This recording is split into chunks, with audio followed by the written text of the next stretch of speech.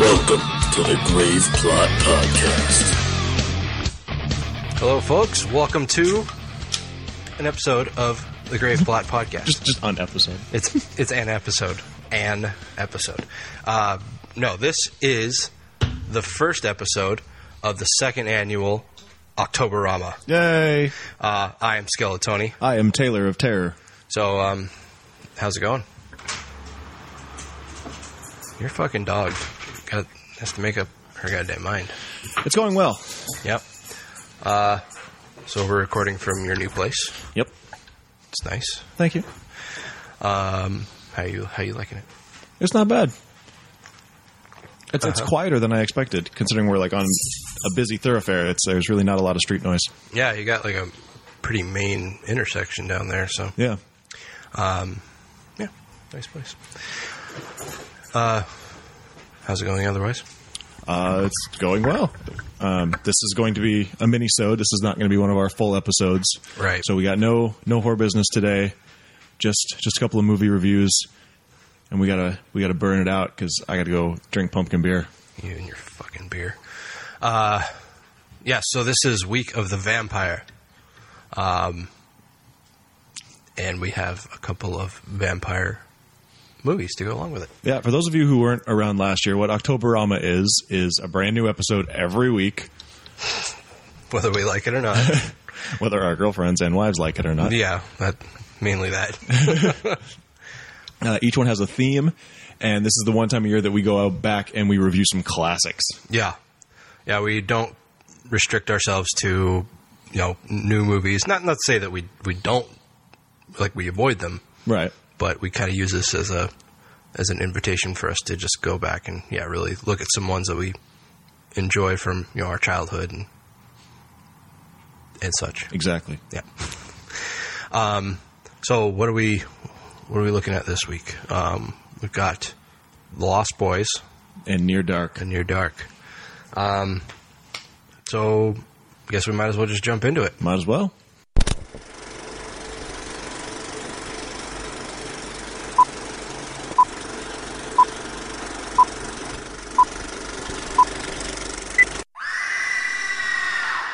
Which one do you want to do first? Let's do Near Dark first. All right.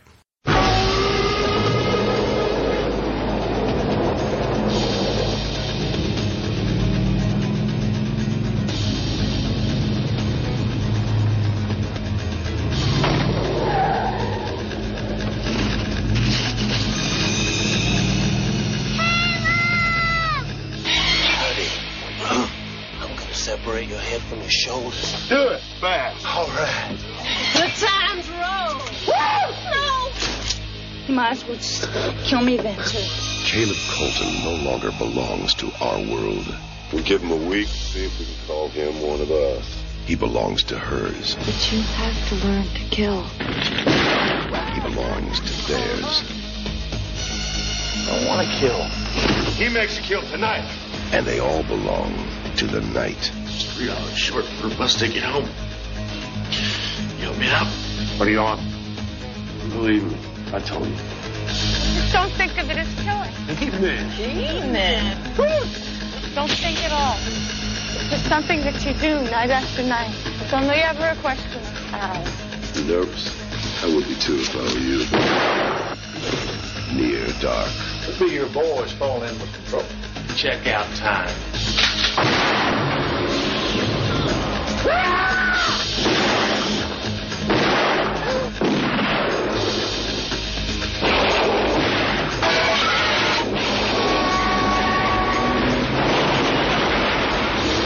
Bought yourself some time, son.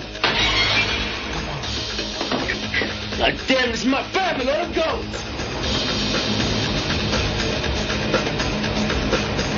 Near Dark. Pray for daylight. The night has its price.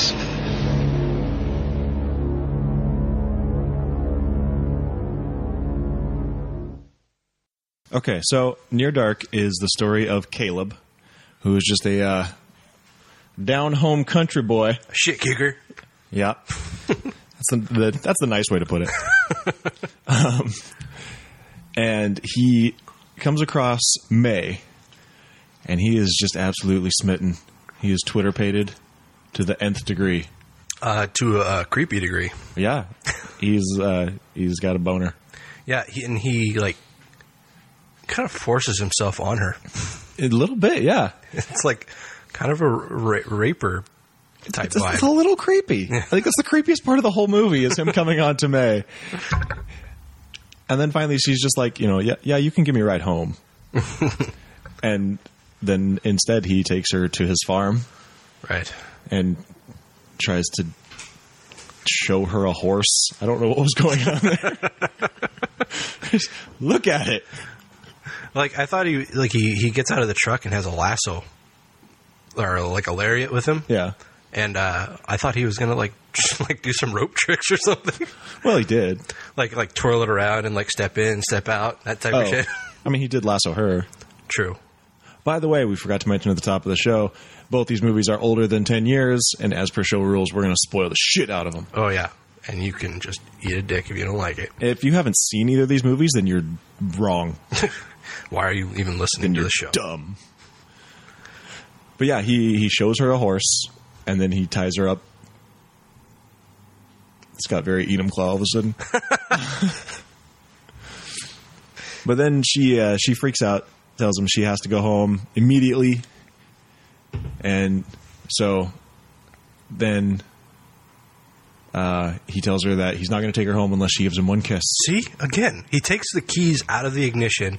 Drops them down his shirt. Yeah, and says, you got to give me a kiss before I take you home. Yeah, then he goes on to say, just one touch. Yeah. So, wait, I thought she just had to give you a kiss, and all of a sudden it's touching. Yeah. Just one little blowjob is all I ask. Those country boys, they take what they want. Yeah, and then she bites him. And not a playful bite, though. No, it's vicious. Blood has been shed. So vicious. So, if you haven't figured out yet, May is a vampire. Oh. She's not just into rough sex. So, Caleb is now slowly becoming a vampire. And he gets kidnapped by this group in a Winnebago, led by Lance Henriksen, playing Jesse Hooker, and Bill Paxton in one of the best characters in cinema, Severin. Finger licking good. Dude, he's so awesome.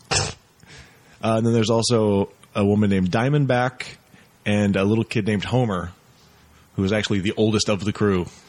All right. Yeah, they keep calling him old man. Yeah. They are all May's vampire brethren. Mm-hmm. And they abduct Caleb, and they're planning on killing him at first because he knows about May. But then May tells him that he's been bit, but he ain't been bled. Right. So they decide that they have to keep him around because he's a vampire now. But he doesn't want to kill. Yeah. So he's not really fitting in with the group. But they tell him, you have one more night, and if you don't make a kill tonight, you're out.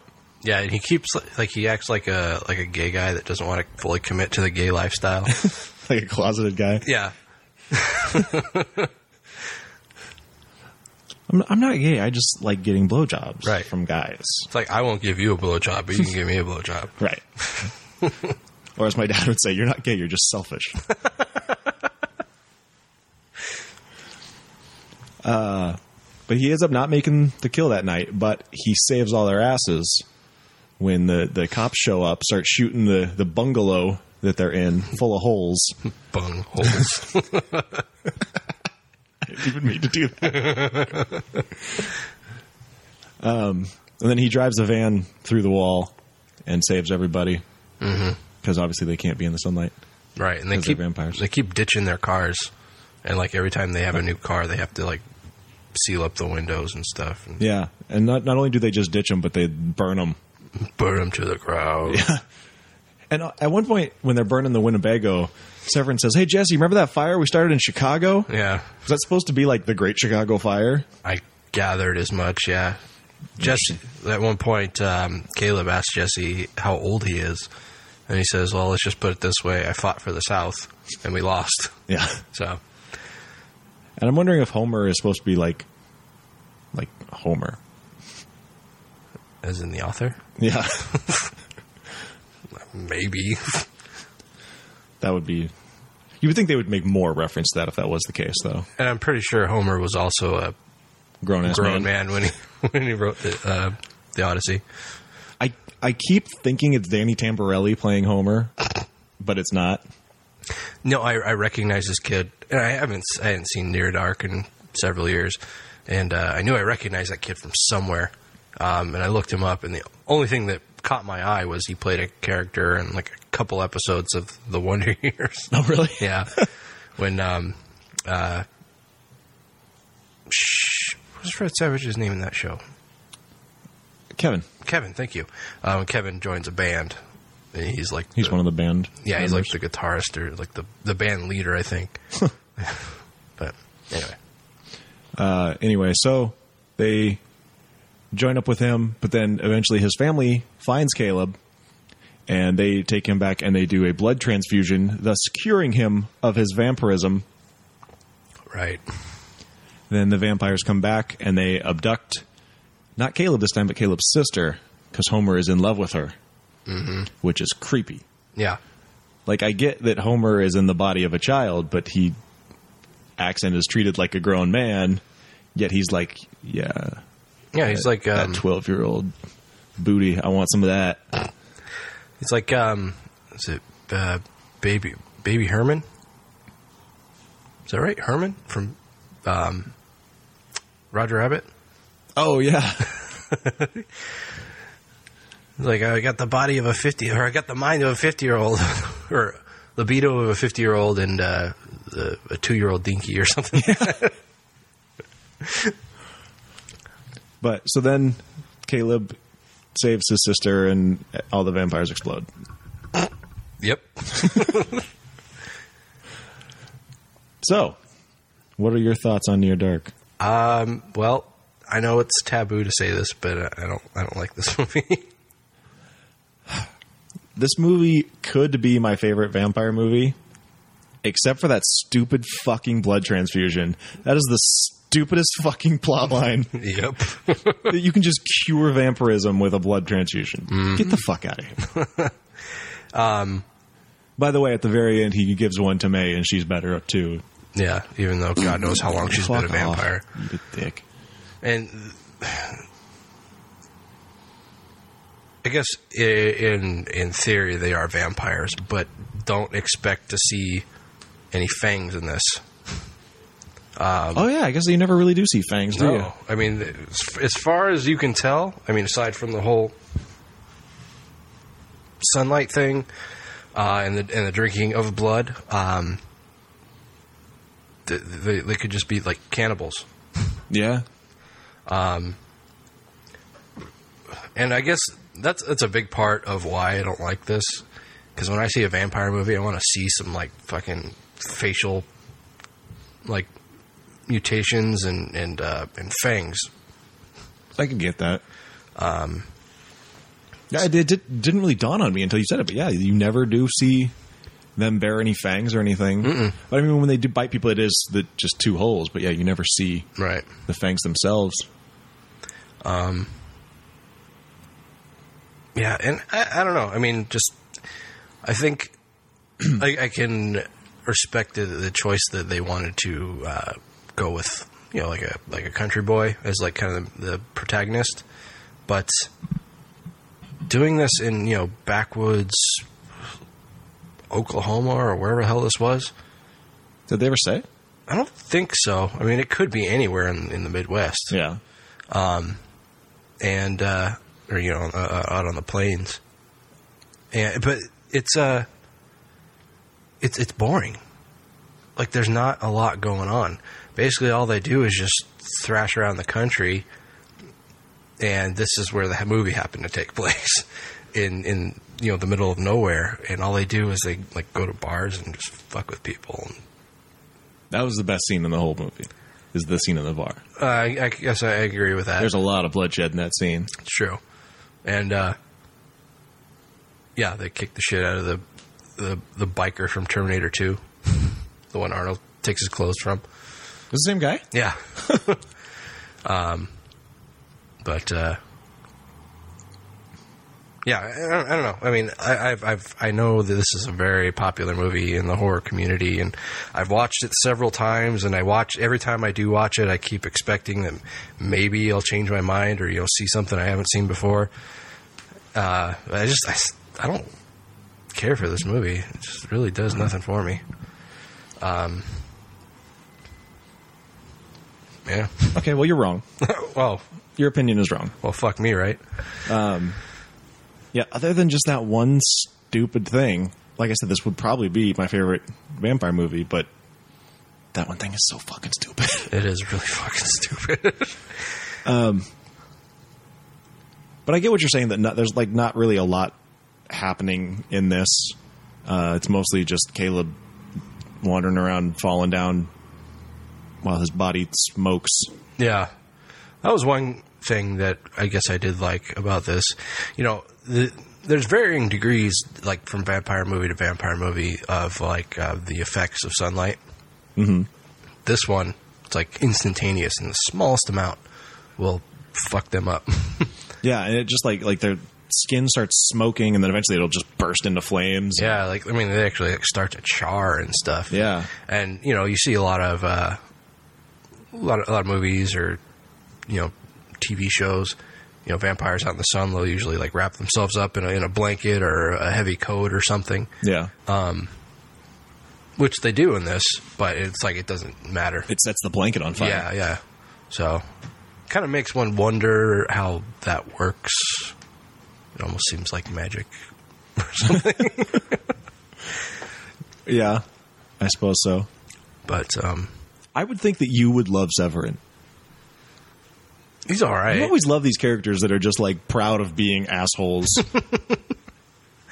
I can't. And it's Pax, man. Yeah, and I like Bill Paxton. I just can't take him seriously.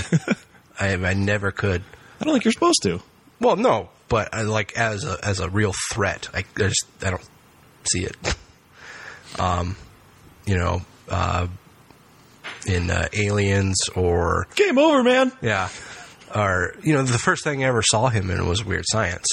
Naturally. So fucking, Chet. Yeah. How am I supposed to take Chet seriously? Guy turns into a shit monster, for God's sake. Yeah. But then as he got older, he started taking on more serious roles like Twister and Frailty. Yeah. And one of these days we got to do Frailty. Just because I know it's going to be so contentious. We agree too much, so it's like we got to do Frailty because I know we won't agree. Yeah, I remember we talked about that when we first started the show. It's like we got to... The only movie I think either of us could think of that we both were just like polar opposites on was Frailty. We'll do Frailty and Flight of the Living Dead in the same episode. You like Flight of the Living Dead? Yeah, I do. Oh, my God. Ugh. I mean, not as much as I like Frailty, but... I can't think of any movies that I like that you don't. None come to mind. Yeah. I don't know either. But I just like good movies. So Clearly not, because you don't like Near Dark. Yeah, so I'm doing all the talking here. What are your thoughts? I like most of this movie. I like the visuals of it.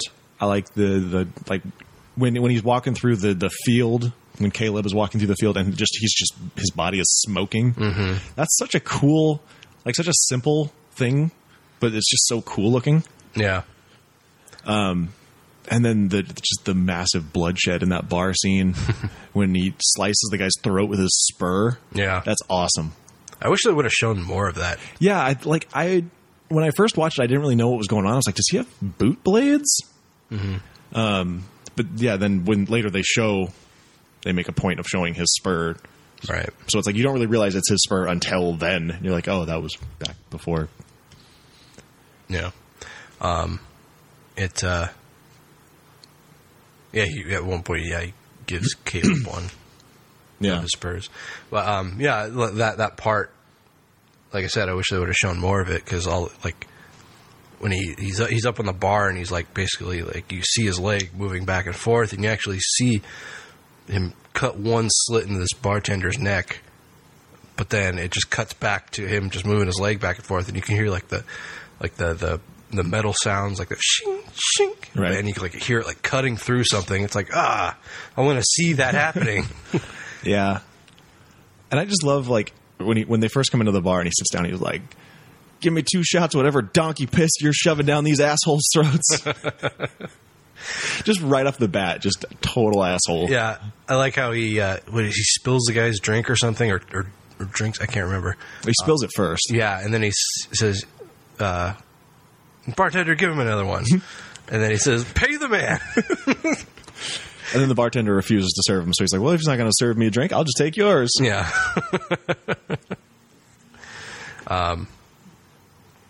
Yeah.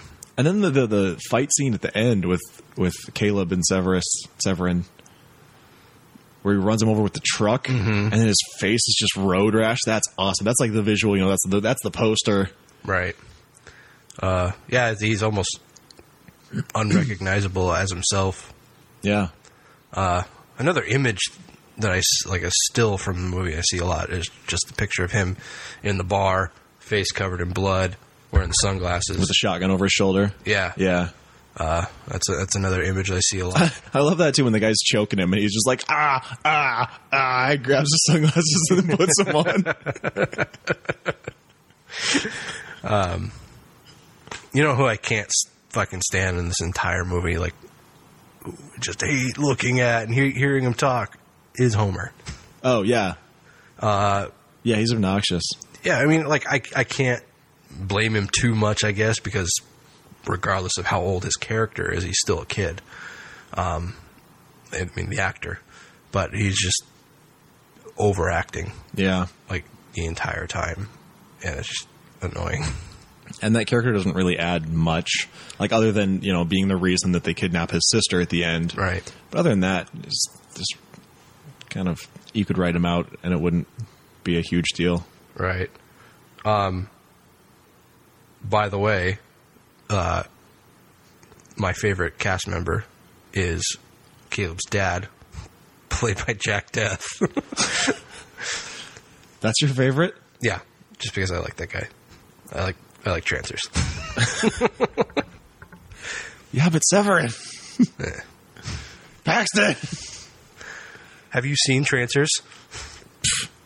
If I have, it's been decades. Oh man, you gotta watch Trancers. It's a great movie. All right, I'll watch Trancers if you watch Frailty. Yeah, but you don't know that you're gonna dislike Trancers. It's a full moon movie, man. So, any other thoughts on this? I guess basically just to sum up, great visuals. I do agree with you that the story is a little thin. There's not a whole lot to it. It's more, it's not really about the vampires per se. It's about Caleb kind of and his battle with becoming a vampire. Right. But the whole movie's ruined by the stupid fucking blood transfusion. Yeah. And, what was I going to say? Shit. And the fact that it's like a home blood transfusion. Yeah. Yeah, his dad. Like, that's how you get tetanus. And the fact. Great, now I'm a vampire and I have tetanus. So I'm going to have tetanus forever. Thanks, Dad. Yeah, and they make it look like, basically his dad puts a needle in his own arm, siphons off some of his own blood, and, like. Into, like, moonshine bottles or something. Like mason jars and shit. And you have to assume that, like, maybe he's doing this over several sittings because you can't transfuse enough blood to drain one person of their entire supply and replace it. You have to do that many times. Right. I think, what is it? Body carry, like, 8 pints of blood? I think that's right, yeah. So, yeah. I think when you donate blood, you can only give, like, 2 pints. That sounds right, yeah. So, yeah, you gotta think this takes probably a week, maybe, for him to. You would think, yeah. And also the fact that he, maybe there's some backstory here that we haven't been exposed to, but the fact that he can just give his blood to his son, it's like it doesn't work that way unless you have the same blood type. Right. And maybe his dad's a universal donor. We don't know. And he is also, because then he gives it to May. Right. Yeah. So there's that. And I just thought the whole transfusion thing, every element of it was just stupid. It was. It really was. And another thing that bugged the shit out of me was at the very end, Jesse and Diamondback. Jesse, a vampire that's been around for 200 plus years, he basically just admits defeat from this 23-year-old kid, and just him and Diamondback just kind of say, "Oh well, fuck it, we lived a good life," and just let themselves be exposed to the sun and explode. So, are you fucking kidding me? A guy doesn't survive for over 200 years doing that kind of shit. This is true. So it did seem kind of, and the whole fighting over his sister. It's I don't think the vampires would care that much, right? Yeah, I mean, the only one that really... That they'd be like, no, we got to drive out in the fucking daylight to get this girl. Yeah. No, piss off. Well, it's maybe they can't... No, they didn't have May yet. Who? The vampires? I guess Caleb, she was still with the vampires at the time. Yeah. Yeah. Yeah, I mean, other than just, sheer vengeance against Caleb, yeah, that was silly. Yeah. But again, these vampires, they live forever. I don't think they are going to deal with petty. No. It's we'll move on. We'll start a new family. I guess I'll continue living. Yeah. Anyway. So, you want to do ratings, or you got some other things to say? I think I've said my piece. All right. If this movie had a better ending, I'd be looking at probably an 8. But as it is, and it's not just that it's a bad ending; it's that ending is so bad that it ruins the rest of the movie for me. So I'm gonna kick it down 2 points. I'm gonna give it a 6. Okay. Like I said, I don't care for this movie. Paxton aside. Now, another thing I wanted to mention: I was really surprised that there wasn't some involvement from James Cameron or someone, because there's a lot of people from. Aliens in this. True. I mean, there's Lance Henriksen. There's the lady who plays Diamondback. I can't remember her name. I don't know. And Bill Paxton. So, I mean, just for those three to be reunited through chance. Reunited. Right. Yeah, I was surprised to not see any kind of involvement, unless maybe it was the same casting director, but I don't know. Possible. Anyway, so yeah, like I said, but I don't care for this movie. In my mind, calling it a vampire movie is a bit of a stretch, and yeah, I mean, look at as many times as I watch it, I don't like or dislike it any more than I did originally. So, I think that is going to boil me down to just saying a 4. All right. Well, like I said, I think you're wrong. Oh, well. But. Well, fuck me. Yes. So, moving on. Yes. What's next? Next up, we're going to do the 1987 classic, Lost Boys. Or The Lost Boys.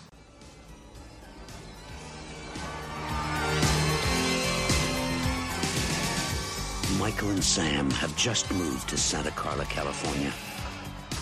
They're about to discover its secret. Notice anything unusual about Santa Carla yet? No. It's a pretty cool place. If you're a Martian. Or a vampire.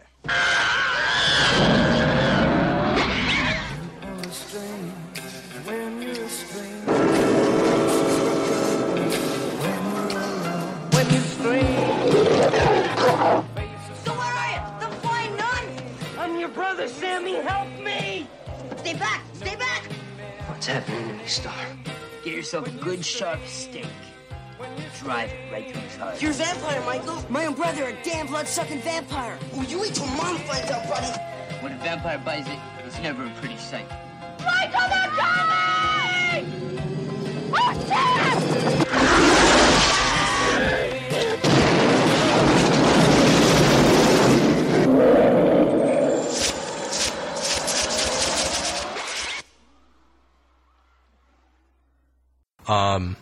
Okay, so Lost Boys is directed by Jerry Bruckheimer? God, I don't remember. More like Jerry Fuckheimer. Oh. That's his porn. Got him. Porn doppelganger. Doppelbanger. Hey. Joel Schumacher. That's who it was.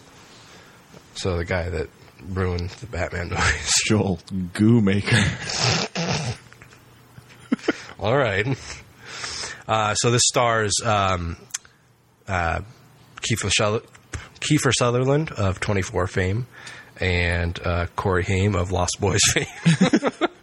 Corey Feldman of Michael Jackson fame. And Jason Patrick of... Jason Patrick. Of Ew. Jason Patrick of Smoke Jumpers fame. Huh? Entourage. Right. Watch it. It's not as douchey as you think. It's really not. It's awesome. It's an awesome show. I mean, sure, there are douchey parts. Yeah, there's douchey people in it, but it's about Hollywood. Hollywood is full of douchey people. Yeah. Anyway. Also, Edward Herrmann, R.I.P., One Love. Who looks much younger but sounds exactly the same. Yeah, his voice didn't change his entire life. Yeah. He probably had that voice when he was like 10. It was like that was when his voice changed. That's what he sounds like immediately. Anyway, he immediately sounded like Mr. Gilmore. So this story's about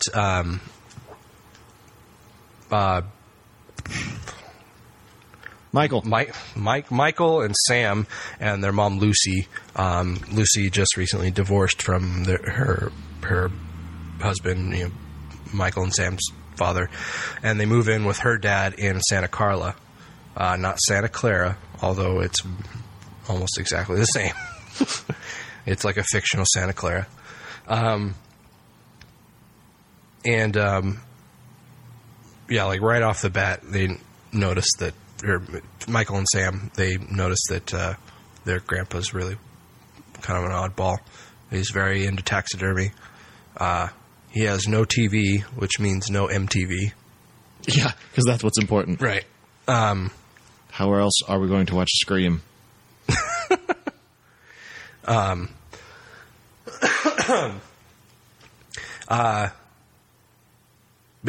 Grandpa's just a little kooky. He's kind of a hippie, I guess. He's a cut-up. So, in an effort to find something to do, they head down to a boardwalk, which is very reminiscent of, I don't know, Venice, I guess. Maybe that was the first thing I thought. Yeah, or maybe like the shore. The Jersey Shore? Yeah. I've never been there, but it's kind of a similar idea. Yeah.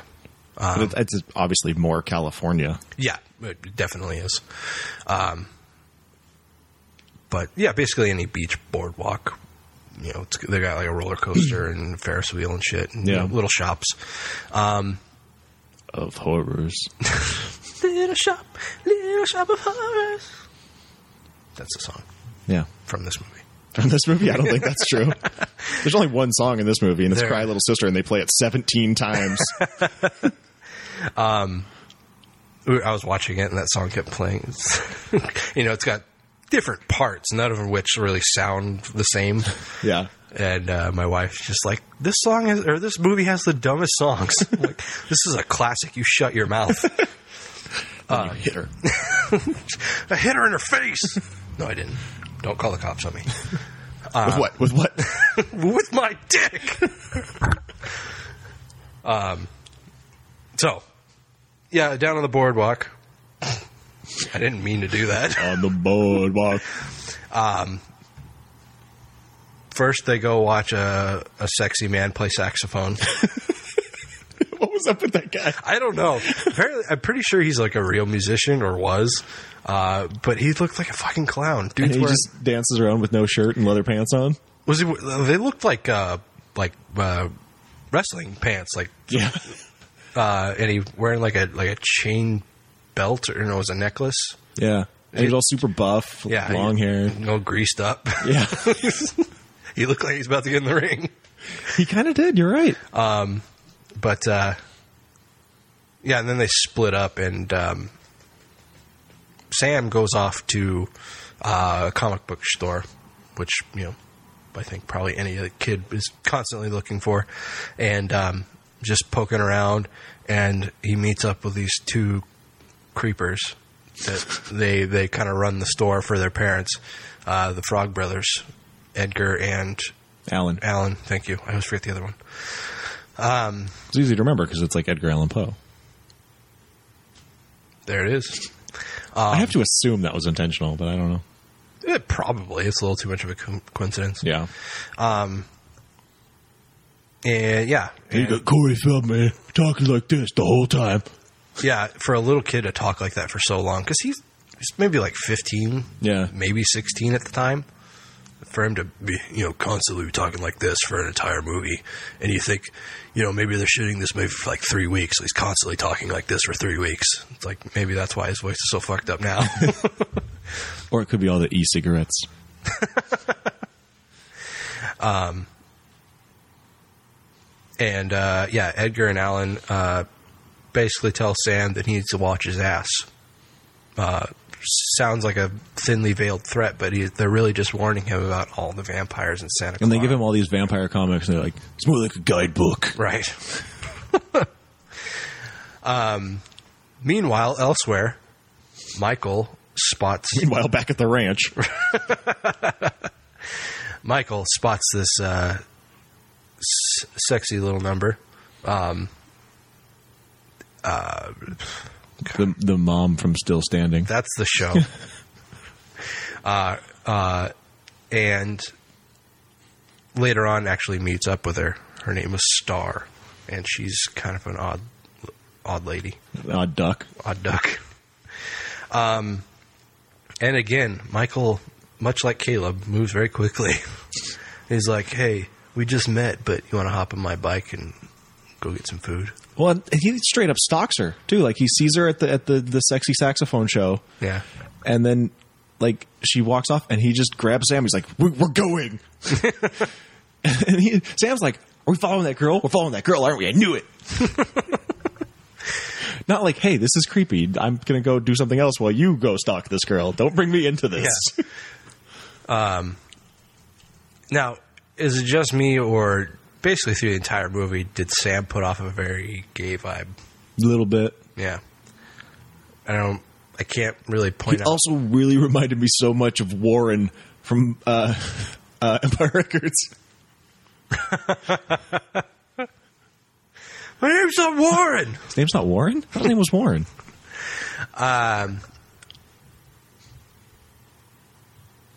So when Michael tries to take off a Star, he's intercepted by Jack Bauer, which is something you never want to have happen in your life. This is 80s Kiefer Sutherland, though, so to me, it's just Ace. Because he doesn't look like Ace. He looks like Ace with a mullet. True. Mullet Ace. But yeah, like platinum blonde mullet and, long duster coat. And he's accompanied by Bill S.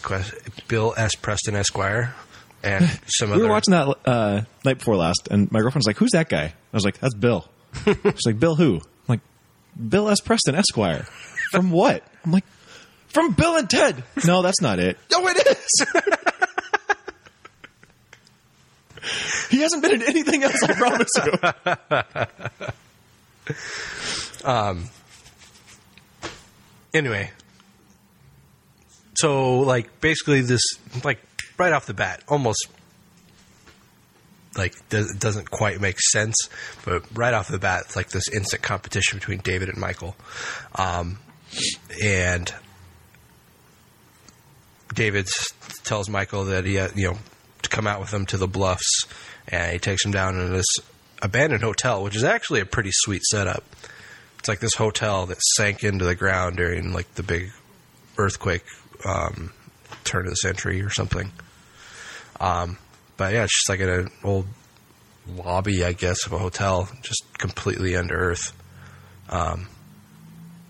Cool little clubhouse, you know. Yeah, it's cool looking. I dig it. And there's all these like little cubby areas where they like their own little rooms and stuff. Yeah. That's where they proceed to feed him maggots and worms. And have you seen What We Do in the Shadows yet? No. Oh, there's a scene where they bring these people back to eat them, and they feed him spaghetti. He's like, "How are those worms?" He's like, "What are you talking about? It's spaghetti." "No, you're eating worms." What is he talking about? Awesome. So, there's some kind of weird, almost ceremonial thing where he pulls off this bottle of what he thinks is wine, which basically looks like a 40-ounce bottle covered in, bedazzled. Bedazzled like these craft store gemstones. It's ceremonial, okay? Don't be a dick. They're not wearing bras on their heads, though. Star tells Michael that it's blood because they already psyched him out twice with the worms and the maggots, which are actually just noodles and rice. So she tells him it's blood, and he says, "Yeah, right." So he takes a pull off of it, and they just party in the hotel. Just Party. Yep. Andrew WK just busts in. Yeah. And then later on, they take off and they go to this bridge. It's like a trestle, and they all hop down. They do the ultimate train dodge. Right. Second Stand By Me reference. So yeah, they're hanging from the bottom of this trestle, and the train comes by, and they all basically get rocked off. And like how you were tying in Near Dark to Aliens, this could be tied in Stand By Me because you got Kiefer Sutherland and Corey Feldman both. Good call. No Fat Jerry O'Connell, though. Fuck Fat Jerry O'Connell. Fuck Jerry O'Connell. Actually, no. I really like Sliders. Did you ever watch the Jerry O'Connell show? No. The pilot episode is him like going around and people are like, "Are you the fat kid from Stand By Me?" And he like goes out to dinner and he's like, "I got a reservation for O'Connell." "No, sorry, we don't have that." "The fat kid from Stand By Me?" "Oh yes, right here." How about Tomcats, though? Oh god, that movie's awful. It's got Busey in it. The best part of that movie was when I saw it in theaters, and when he gets one of his testicles removed, and he asks his friend to go get it for him, and the guy sitting behind me in the theater were like, "Would you do that for me?" And the guy goes, "I'd kick you in your good ball just for asking." That's the best part of Tomcats. And Shannon Elizabeth. Well, yes. And Jake Busey. Sex Machine. And it's like fucking 2-foot long tooth. Whose fucking idea was it to make Jake Busey Sex Machine? I don't know. I don't fucking know. Anyway. So, they fall off the trestle and into this fog, and apparently that's when Michael becomes a vampire. The ceremonial fog. Right. He drinks blood, which you find out is David's blood in the bottle, and then he falls into a fog, and now he's a vampire. Yeah. No biting, nothing of that sort. But anyway, so he noticed, like, Corey Haim starts to notice that Michael's become very sensitive to light, and he's acting like kind of an asshole and just starting to get creeped out by him, so he reports to the Frog Brothers, and they decide that he's a vampire, so keep telling me yes. Yeah, he's a bloodsucker. It's like, yep, he's definitely a vampire. You're going to have to kill him. It's like, I'm not going to kill my brother. It's like, all right, we'll come over and we'll do it. So, yeah, basically just kind of starts this battle between good and evil. and like he keeps trying to find out, or Michael keeps trying to find out exactly who and what he is now, and they go out to the beach and find this group of guys just thrashing around to some fucking Run DMC, and they just kill them. As one would do. Right. And kill them all, and, you know, basically says, this is what you are, and, you know, you can live forever, but you have to feed. And Michael's like, I'll never feed.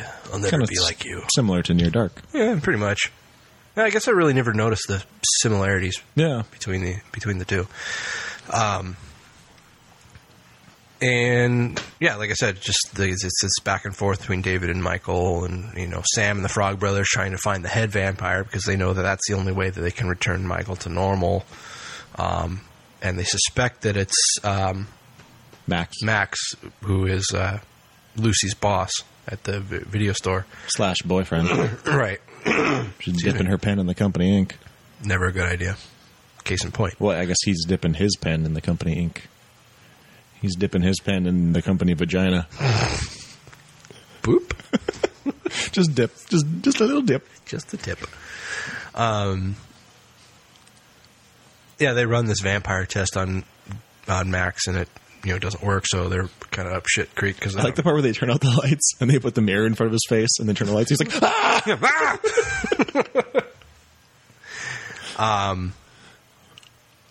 So they suspect that David is actually the lead vampire, and they go into... They've determined that his mullet is the source of his power.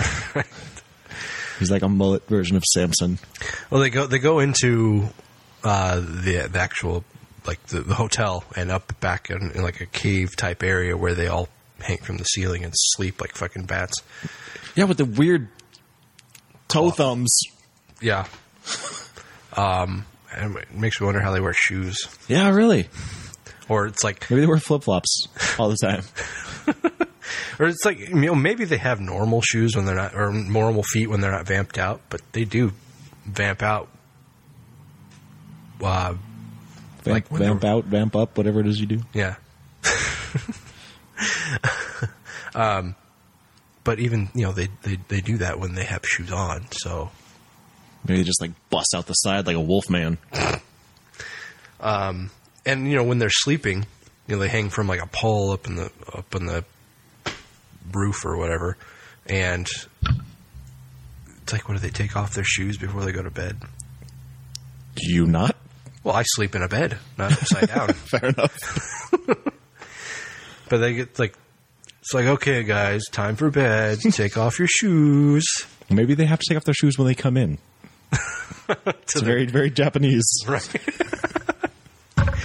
Anyway, so, yeah, there's, you know, their big battle at the end where all of the vampire,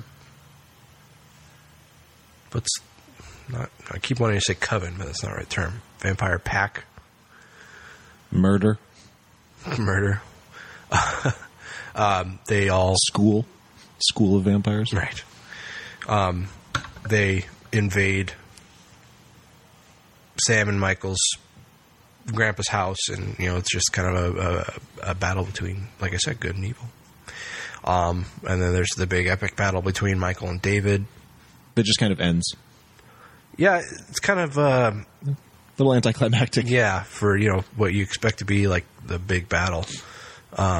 Or even just the very ending's kind of anticlimactic, too. Yeah. I mean, like, Michael kills him, like, pretty easily. Yeah, and it's a little cornball. You know, something that always bugged me about this movie, it's little, but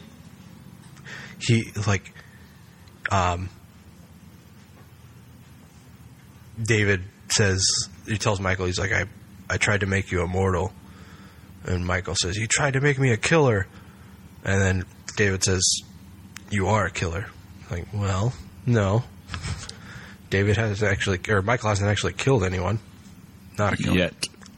Right, but it's like, what do you say? Somebody's a serial killer even though they haven't actually killed anyone yet? But then he does kill David. Okay, we're stretching this a little bit. yeah, so he mounts David on a pair of antlers. Find out that, like, a lot of the old vampire lore isn't all that accurate. I mean, you can kill them by piercing their heart. It doesn't have to be a wooden stake, which is a lot of the time, like, part of it. It has to be a wooden stake through the heart. Right. I mean, like I said, David's mounted, or like it's through a set of antlers. One guy gets an arrow, which I guess is wood, but you find out garlic doesn't work. And holy water works. Holy water does work. That scene's funny too when they go into the church and there's just like the procession's going on and they're just like standing there in the doorway filling up their thermoses. Yeah. Yeah. Okay, so that's the movie. I'm explaining the whole thing, so I always try to not do that, but sometimes it gets away from me. Anyway, so what do you think? I love this movie. Yeah. This movie's a classic. I think you'd be a fool not to like this movie. Yeah, you would be wrong.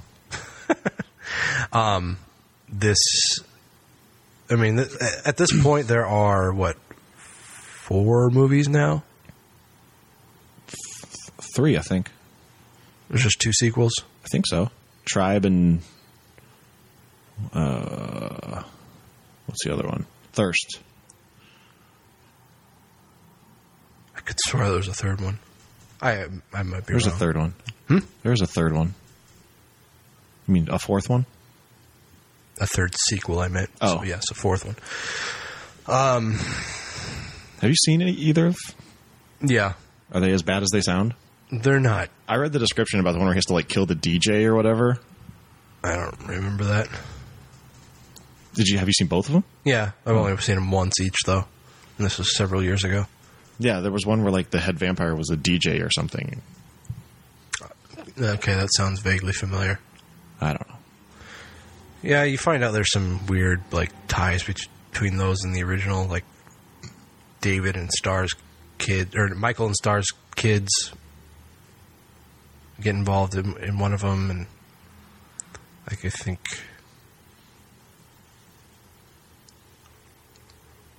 I was going to say maybe there's like the head vampire. There's some relation to David, but it's actually it's Angus Sutherland, which is Kiefer Sutherland's younger brother, right? But like much younger, like 20 years. I don't know. They both sounded awful, so I just kind of stayed away. They weren't as bad as you'd think, but they still weren't very good. Anyway, yeah, like you said, this movie is a classic. I don't know how you could dislike this. It's got pretty much, aside from just like an overwhelming amount of bloodshed, it's got most of what you'd need from a vampire movie. Yeah. And that's something that seems kind of out of character, because it gives you kind of like a really violent feel, but there's not a lot of actual like gore or violence for that matter. No, not really. There's the big fight scene, but other than that, there's not a whole lot of violence. Mm-hmm. I mean, you got the guy that basically gets boiled alive in the holy water. Got the Death by Stereo. By the way, Death by Stereo liked our Instagram post. The band? Yeah. Nice.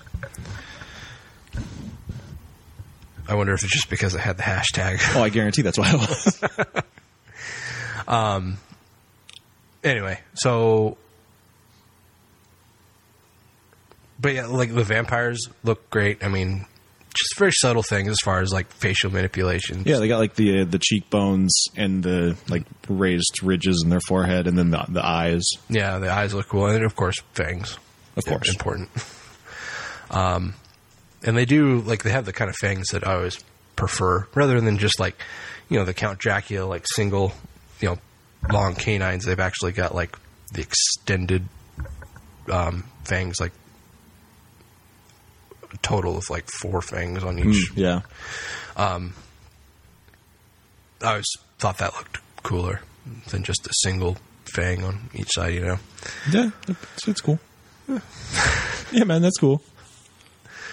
So what are your likes and dislikes? I feel like the movie moves along really well. I feel like the pacing is very good. Mm-hmm. I do like the look of the vampire. This movie, though, lives in the 80s. It is very, very dated. Yes, that's very true. But I mean, pretty much anything that takes place in the 80s is. The 80s is a fucking one-of-a-kind generation. That's true. But I mean, all the fashion and everything is just so 80s. So, which means, you know, it's all going to come back in like 2 years. Right. Everyone's going to be dressing like Corey Haim again. The jacket that's like 2 sizes too big and giant shoulder pads. Yeah. And Joey Buttafuoco pants. Joey Buttafuoco over here! I didn't like Star very much. She's kind of... Just the character is like cumbersome. Yeah. Like, she's just kind of... Like, you just want to tell her to shut up. Yeah. Even when she's, like, not really talking. I don't like your face. Just be like, hey, shut up! Okay? She always sounds like she's whining. Yeah, I think that's what it is. She always sounds like she's, like, distressed, even when she's just having a conversation. Yeah. Yeah, it's pretty obnoxious. And I don't know if that's, like, a character flaw or if that was the actress. I don't know, because, I mean, like, she doesn't really come across that way in other roles that I've seen her in. Was this her first role? It may have been. Like, her first major role, at least? It may have been. Because, I mean, she may have grown into her chops. Sure, yeah. I mean, they're all over-actors in this movie. It's very... Corey Haim is a huge over-actor, too. Yeah, he to the day he died, he was. Yeah. And you know, Diane Wiest and Ed Herman, they're probably like the best actors in the movie, but that's because they're the most seasoned. Yeah. But I mean, you know, even Kiefer Sutherland, who's like to this day one of my favorite actors, even he is like really hammy. I feel it must have been a directorial thing that they just were like, up the ante, just amp it up. Yeah, it seems like they wanted the characters to be like more, I don't know, poetic or something, and it just really didn't fit the scenario. Yeah. It was to compare it to something much more apparent in that fashion. It was like watching Baz Luhrmann's Romeo and Juliet. I have not seen it. Oh, you haven't? Okay. Mm-hmm. Well, it's all this modern day setting, but they're all speaking in, Shakespearean tongue. Yes. So it didn't really fit in that respect. But yeah, David's just really intense and like more intense than he really needed to be. Yeah. Well, I mean, that kind of made sense for the vampires. It was more like the other people that it bothered me with.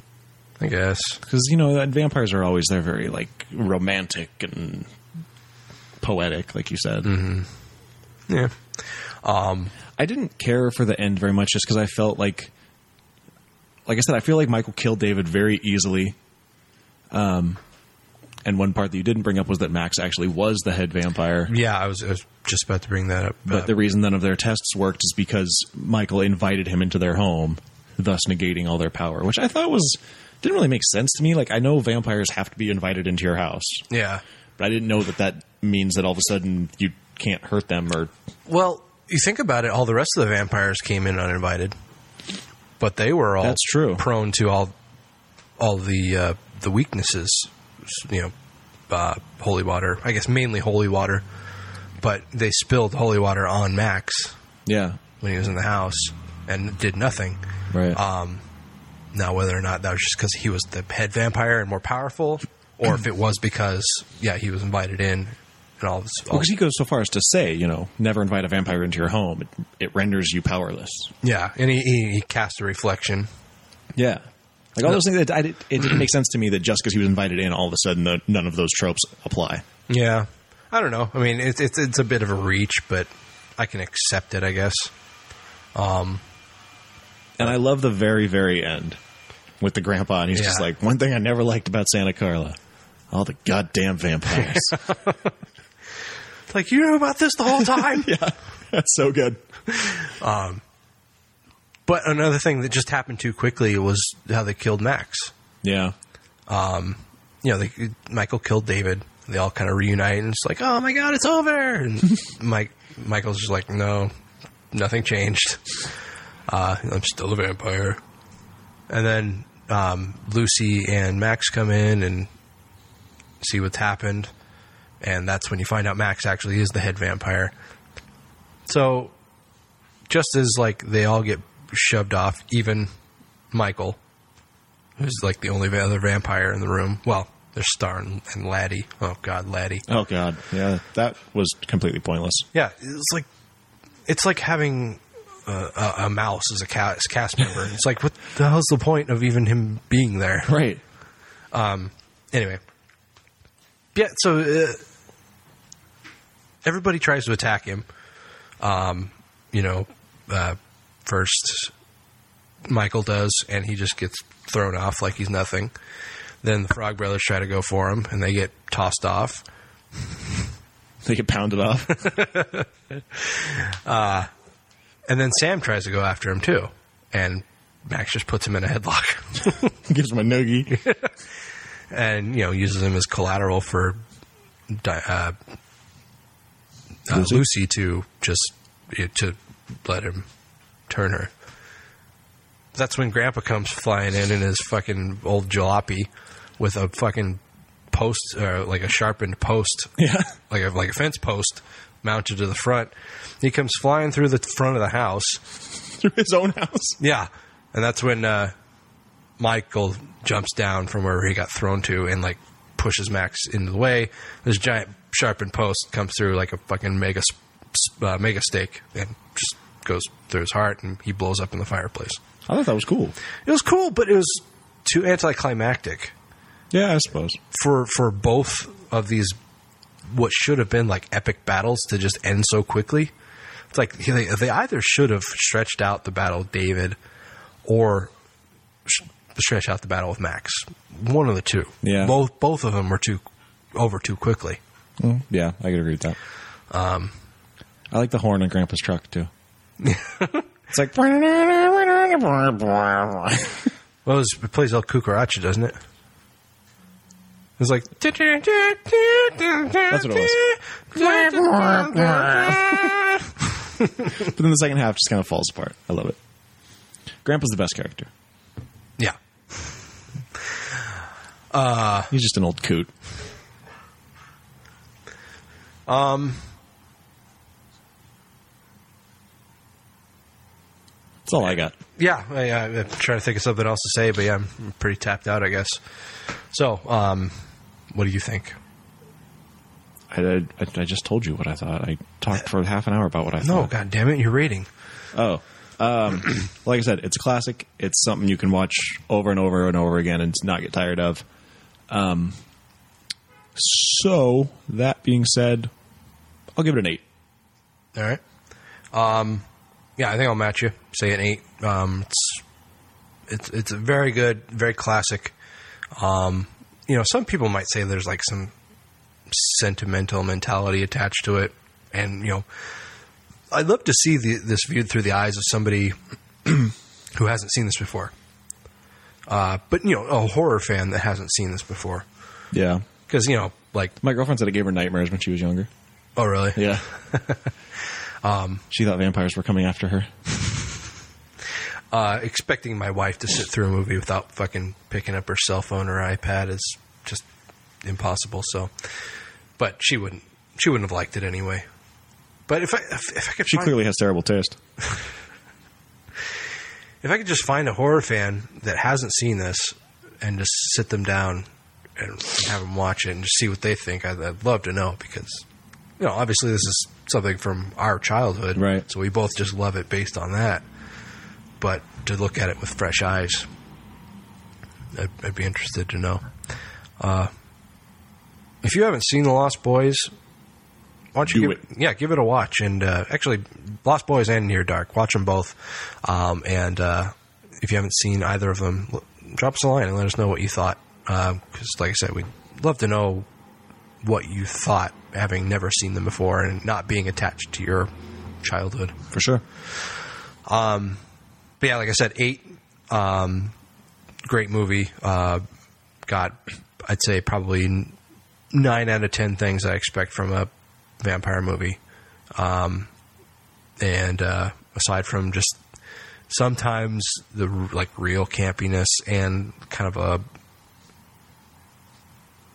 anticlimactic ending, it has all the points that I could want. Well, and there wasn't enough gore. Aside from all that, solid 8. All right.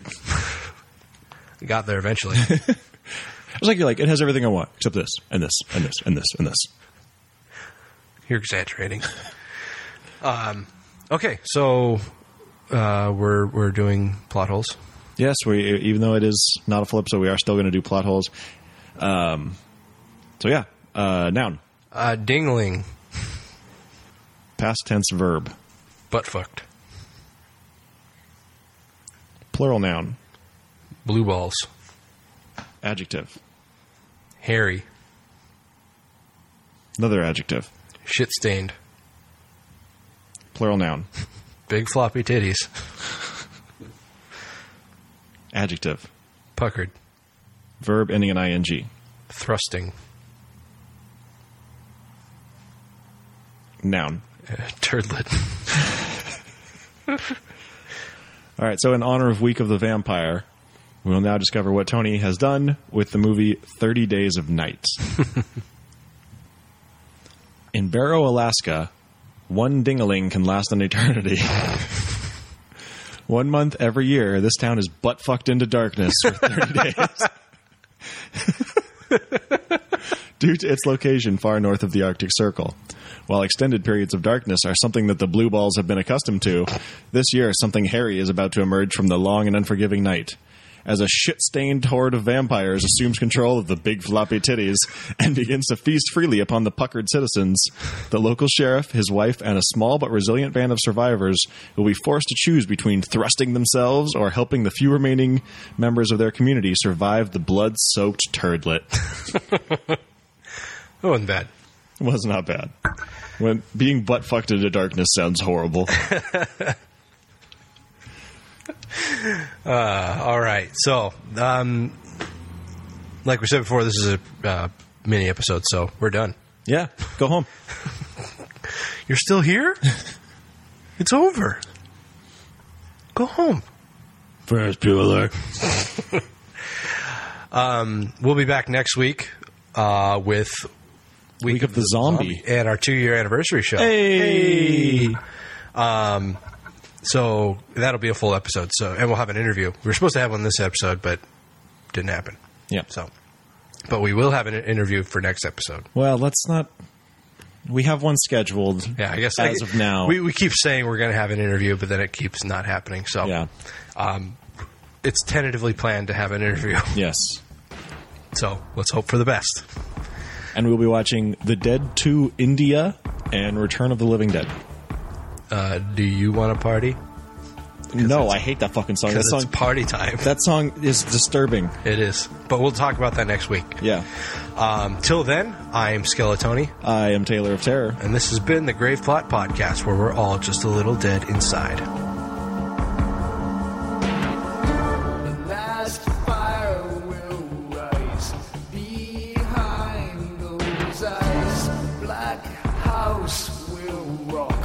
Blind boys don't lie.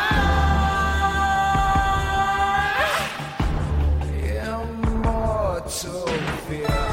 That voice so clear through broken walls. That scream I hear. Cry, little sister.